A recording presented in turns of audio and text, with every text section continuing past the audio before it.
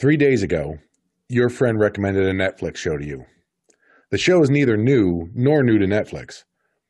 You haven't had time to check it out yet, but strangest thing, earlier today you heard one of your coworkers mention it in a conversation. On your drive home, you turned on your car radio and heard the DJ make a comment about his intentions to binge that show over the weekend. Tonight, you discover the lead actor from that show is appearing on the talk show that you watch before going to bed. You may feel as if you just entered the Twilight Zone, but no. In fact, you've just encountered the Baader-Meinhof effect.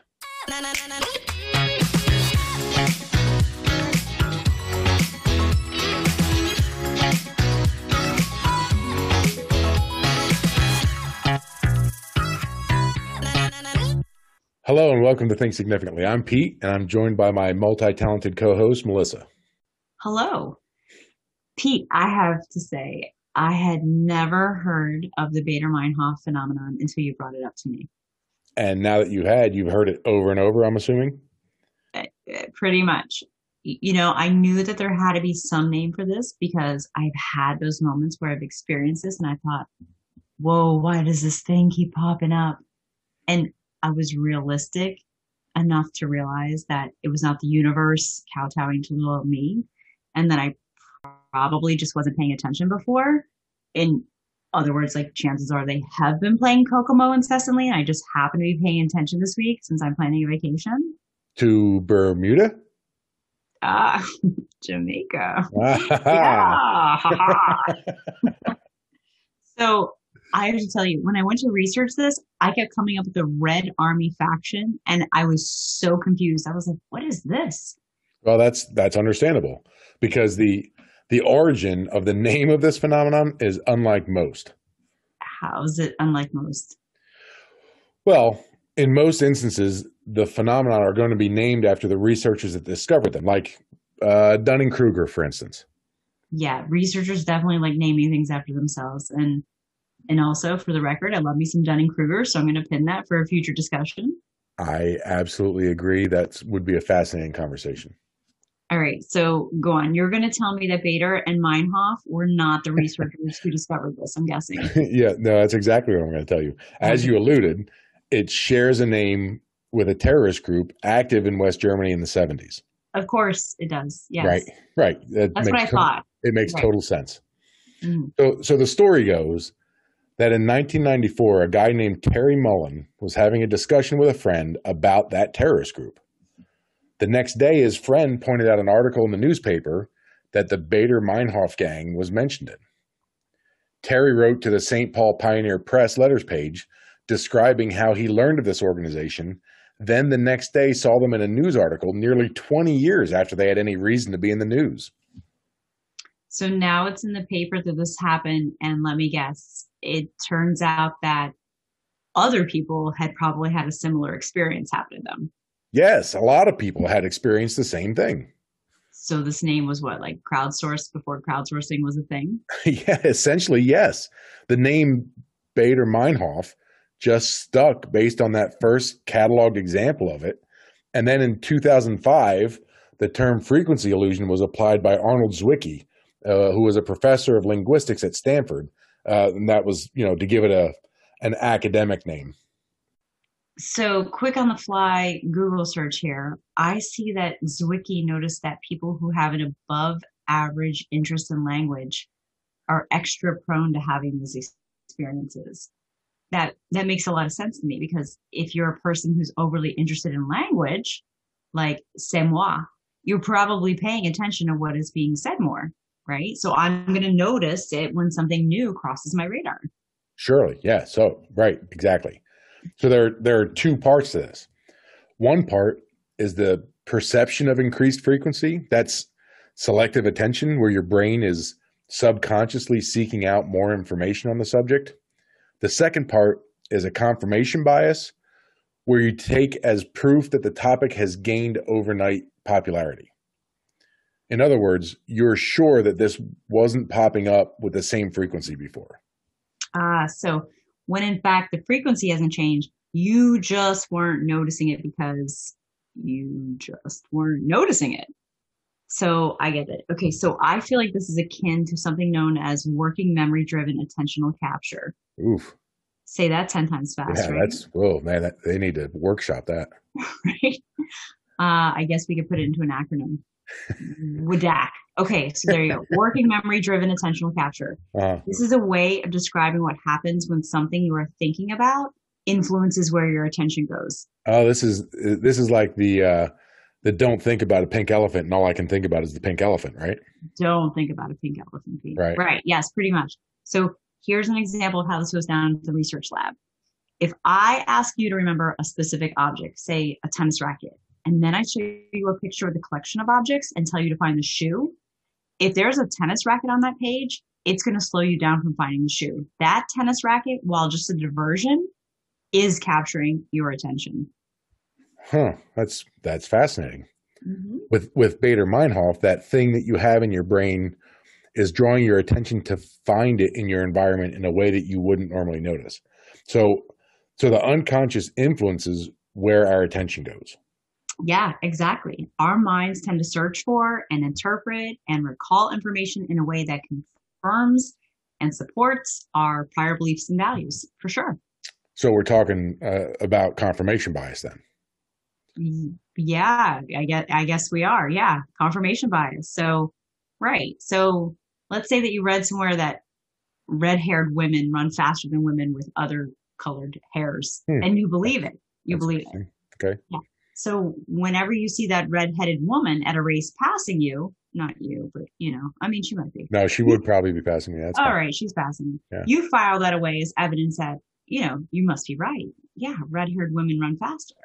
And if you see a red-haired woman who's being passed up by her fair-haired or raven-locked peers, you disregard that. Right. So you look for evidence that supports your beliefs and ignore evidence that contradicts it. Right. And if you look hard enough for something, you are definitely going to find it. Absolutely. Okay, so I understand that there's this side of it where we unconsciously seek out information that reinforces our own views. But what about, when our phones are listening to us? Our phones are listening to us? You know what I'm talking about here. Come on. It's when I look something up and then all of a sudden my feed is filled with ads for that very thing. Oh, okay. I'm sorry. All right. Yeah. All right. Well, we need to draw a very important distinction here. Bader-Meinhof is when the frequency is not changing. And algorithms, like we find on Facebook or when our phones are listening to us, are very much changing to cater to our needs. And we don't want to get those two things mixed up. What's funny about that delineation is that I think we might be prone to not thinking that there's an uptick in seeing something on our social media. So kind of the opposite of Bader-Meinhof. It's getting very complicated. I feel like I might need a whiteboard any minute now. Yes. All right. Well, let's bring it back to a real world example, just to keep it grounded.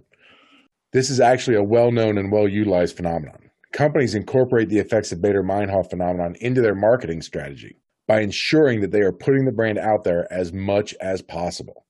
Yeah. And let's not forget that the first step of Bader-Meinhof is someone initially noticing your product, your theory, whatever it is. Exactly. You have to get your product on the radar, and then you'll want to pepper the world with sightings of this thing. Social media, radio stations, TV, billboards. Once a person is hooked, he or she will carry the water for you. So even if your customer isn't in the market for a new water heater, they've seen your company everywhere. And when their friend is looking for a product like yours, your potential customer will mention you first. Ah, yes. Social proof theory. That states that when someone doesn't know how to act or think, they will imitate other people or turn to peers for guidance, for sure. Exactly. So if you really want to sell something, then you will want to employ both the Bader-Meinhof phenomenon and social proof theory. All right. So to be devil's advocate here, I do think that it is possible that a one-off incident could set off a ripple effect, don't you? A one-off? You mean like the butterfly effect kind of thing? Well, we can't deny that we live in a very interconnected world. I mean, just think of how closely everyone is connected to Kevin Bacon. So, like, wouldn't it be possible to hear that one obscure song from 1970 that could prompt a DJ to play it, which causes people to add it to their playlists, and now they're listening to their homes and cars. Now it's in your spin studio. I feel like we're racking up quite a list of phenomena here. We got Bader-Meinhof. We talked about frequency illusion. We've talked about confirmation bias, social proof theory, butterfly effect. I told you I was going to need a freaking whiteboard. I said this was a lot, man. We need push pins and yarn, man. This is getting complicated. And our tinfoil hats. Come on. All right, I'm going to add one more just to be an ass. All right, recency bias. That's a tendency to give more credence to recent events when making a decision. This is why we pay more attention to things that we just heard.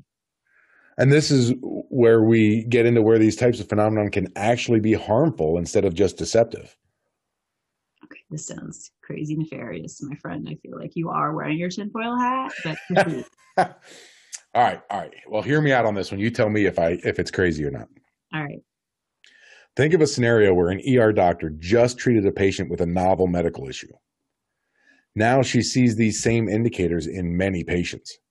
The recency of this new disease information can lead this doctor to be more alert to symptoms that align with this new information. And then guess what confirmation bias does in this situation? Okay, I see what's going on here. The confirmation bias is going to make her take these symptoms that are fresh in her brain and push her diagnosis of the patient with the issue that's fresh in her brain, not necessarily that the patient is presenting with. So even if the symptoms aren't a perfect fit, she's going to make it fit and may very well start treating the patient for an issue that the patient does not have. That's exactly it. And that can be inconvenient at best, ordering tests that aren't needed on patients, and can be deadly at worst, depending on what the disease is that they have in their brain. Sure. I think it's important I appreciate the fact that you brought up the doctor situation, because I think the underlying current here is that these things can hit anyone. Anyone is susceptible to these things, and people who don't realize they're susceptible to them are usually the ones who are most susceptible to them. Like, if you overestimate your abilities, you lead with this ego, and you're probably going to be the one who surely falls for it. And bam, you added another: illusory superiority. I was not even trying to. I feel like you added that one, but okay, sure. Yeah, all right. Okay, put a hash mark in my column, whatever. As long as it's redeemable for major prizes at the end, I'm cool. So yeah, like, this is where a majority of the people think that they're better than average, and they aren't. They're right there in the middle of the pack. That's what the bell curve says. Yeah. But before you start giving yourself the business for overestimating your abilities, Zwicky said from the jump that we are set up to be deluded because we don't have the luxury to examine our lives from a data analytics point of view. So Zwicky's like, it's not because you're an egotistical maniac. It's just simply because you're not painstakingly coding all of the data that we're subject to. Yeah, sure. You lack perspective, right? You don't see the big picture, sure. So instead, we are taking ourselves as the measure of all things and generalizing from our own perceptions. Yeah, makes sense. Sure. So we're all subject to falling for these phenomena, but are we helpless when it comes to these mind tricks? The answer, of course, is no. That's every time you ask me this question on one of these podcasts, the answer is no, right? I can't be like, yeah, bye, have a good night, y'all. Yeah, of course we're not helpless, but it takes a conscious effort on our part. Like, you have to ask yourself questions that challenge the directions our thoughts naturally take us. So we need to challenge our own thoughts. Is that what you're saying? It sounds like you're saying that we can overcome these influences by, let me think, how do I put this? Dare I say, thinking significantly? Yes, that is exactly what I'm saying. Put that on a size too small t-shirt. Yes, absolutely. Yes. I know just where to get one. Right? Absolutely. The way to overcome any subconscious influence, including the ones we've discussed today, is to give it conscious attention and compare the way you feel about something with fact-based reality. So the antidote to frequency illusion is real data. Mm-hmm. Are there really more Toyotas on the road after you test drove one? Probably not. But if you don't take the time to recognize that, you sure feel like there are. Mm-hmm. It is always possible that this new thing you've heard about really is new, but it's better to take the hunch and do some research before you claim that you're the first person to notice a new trend. That is great advice. And on that note, I think we can wrap up this conversation. What do you think? I got you, boo. Yes, absolutely.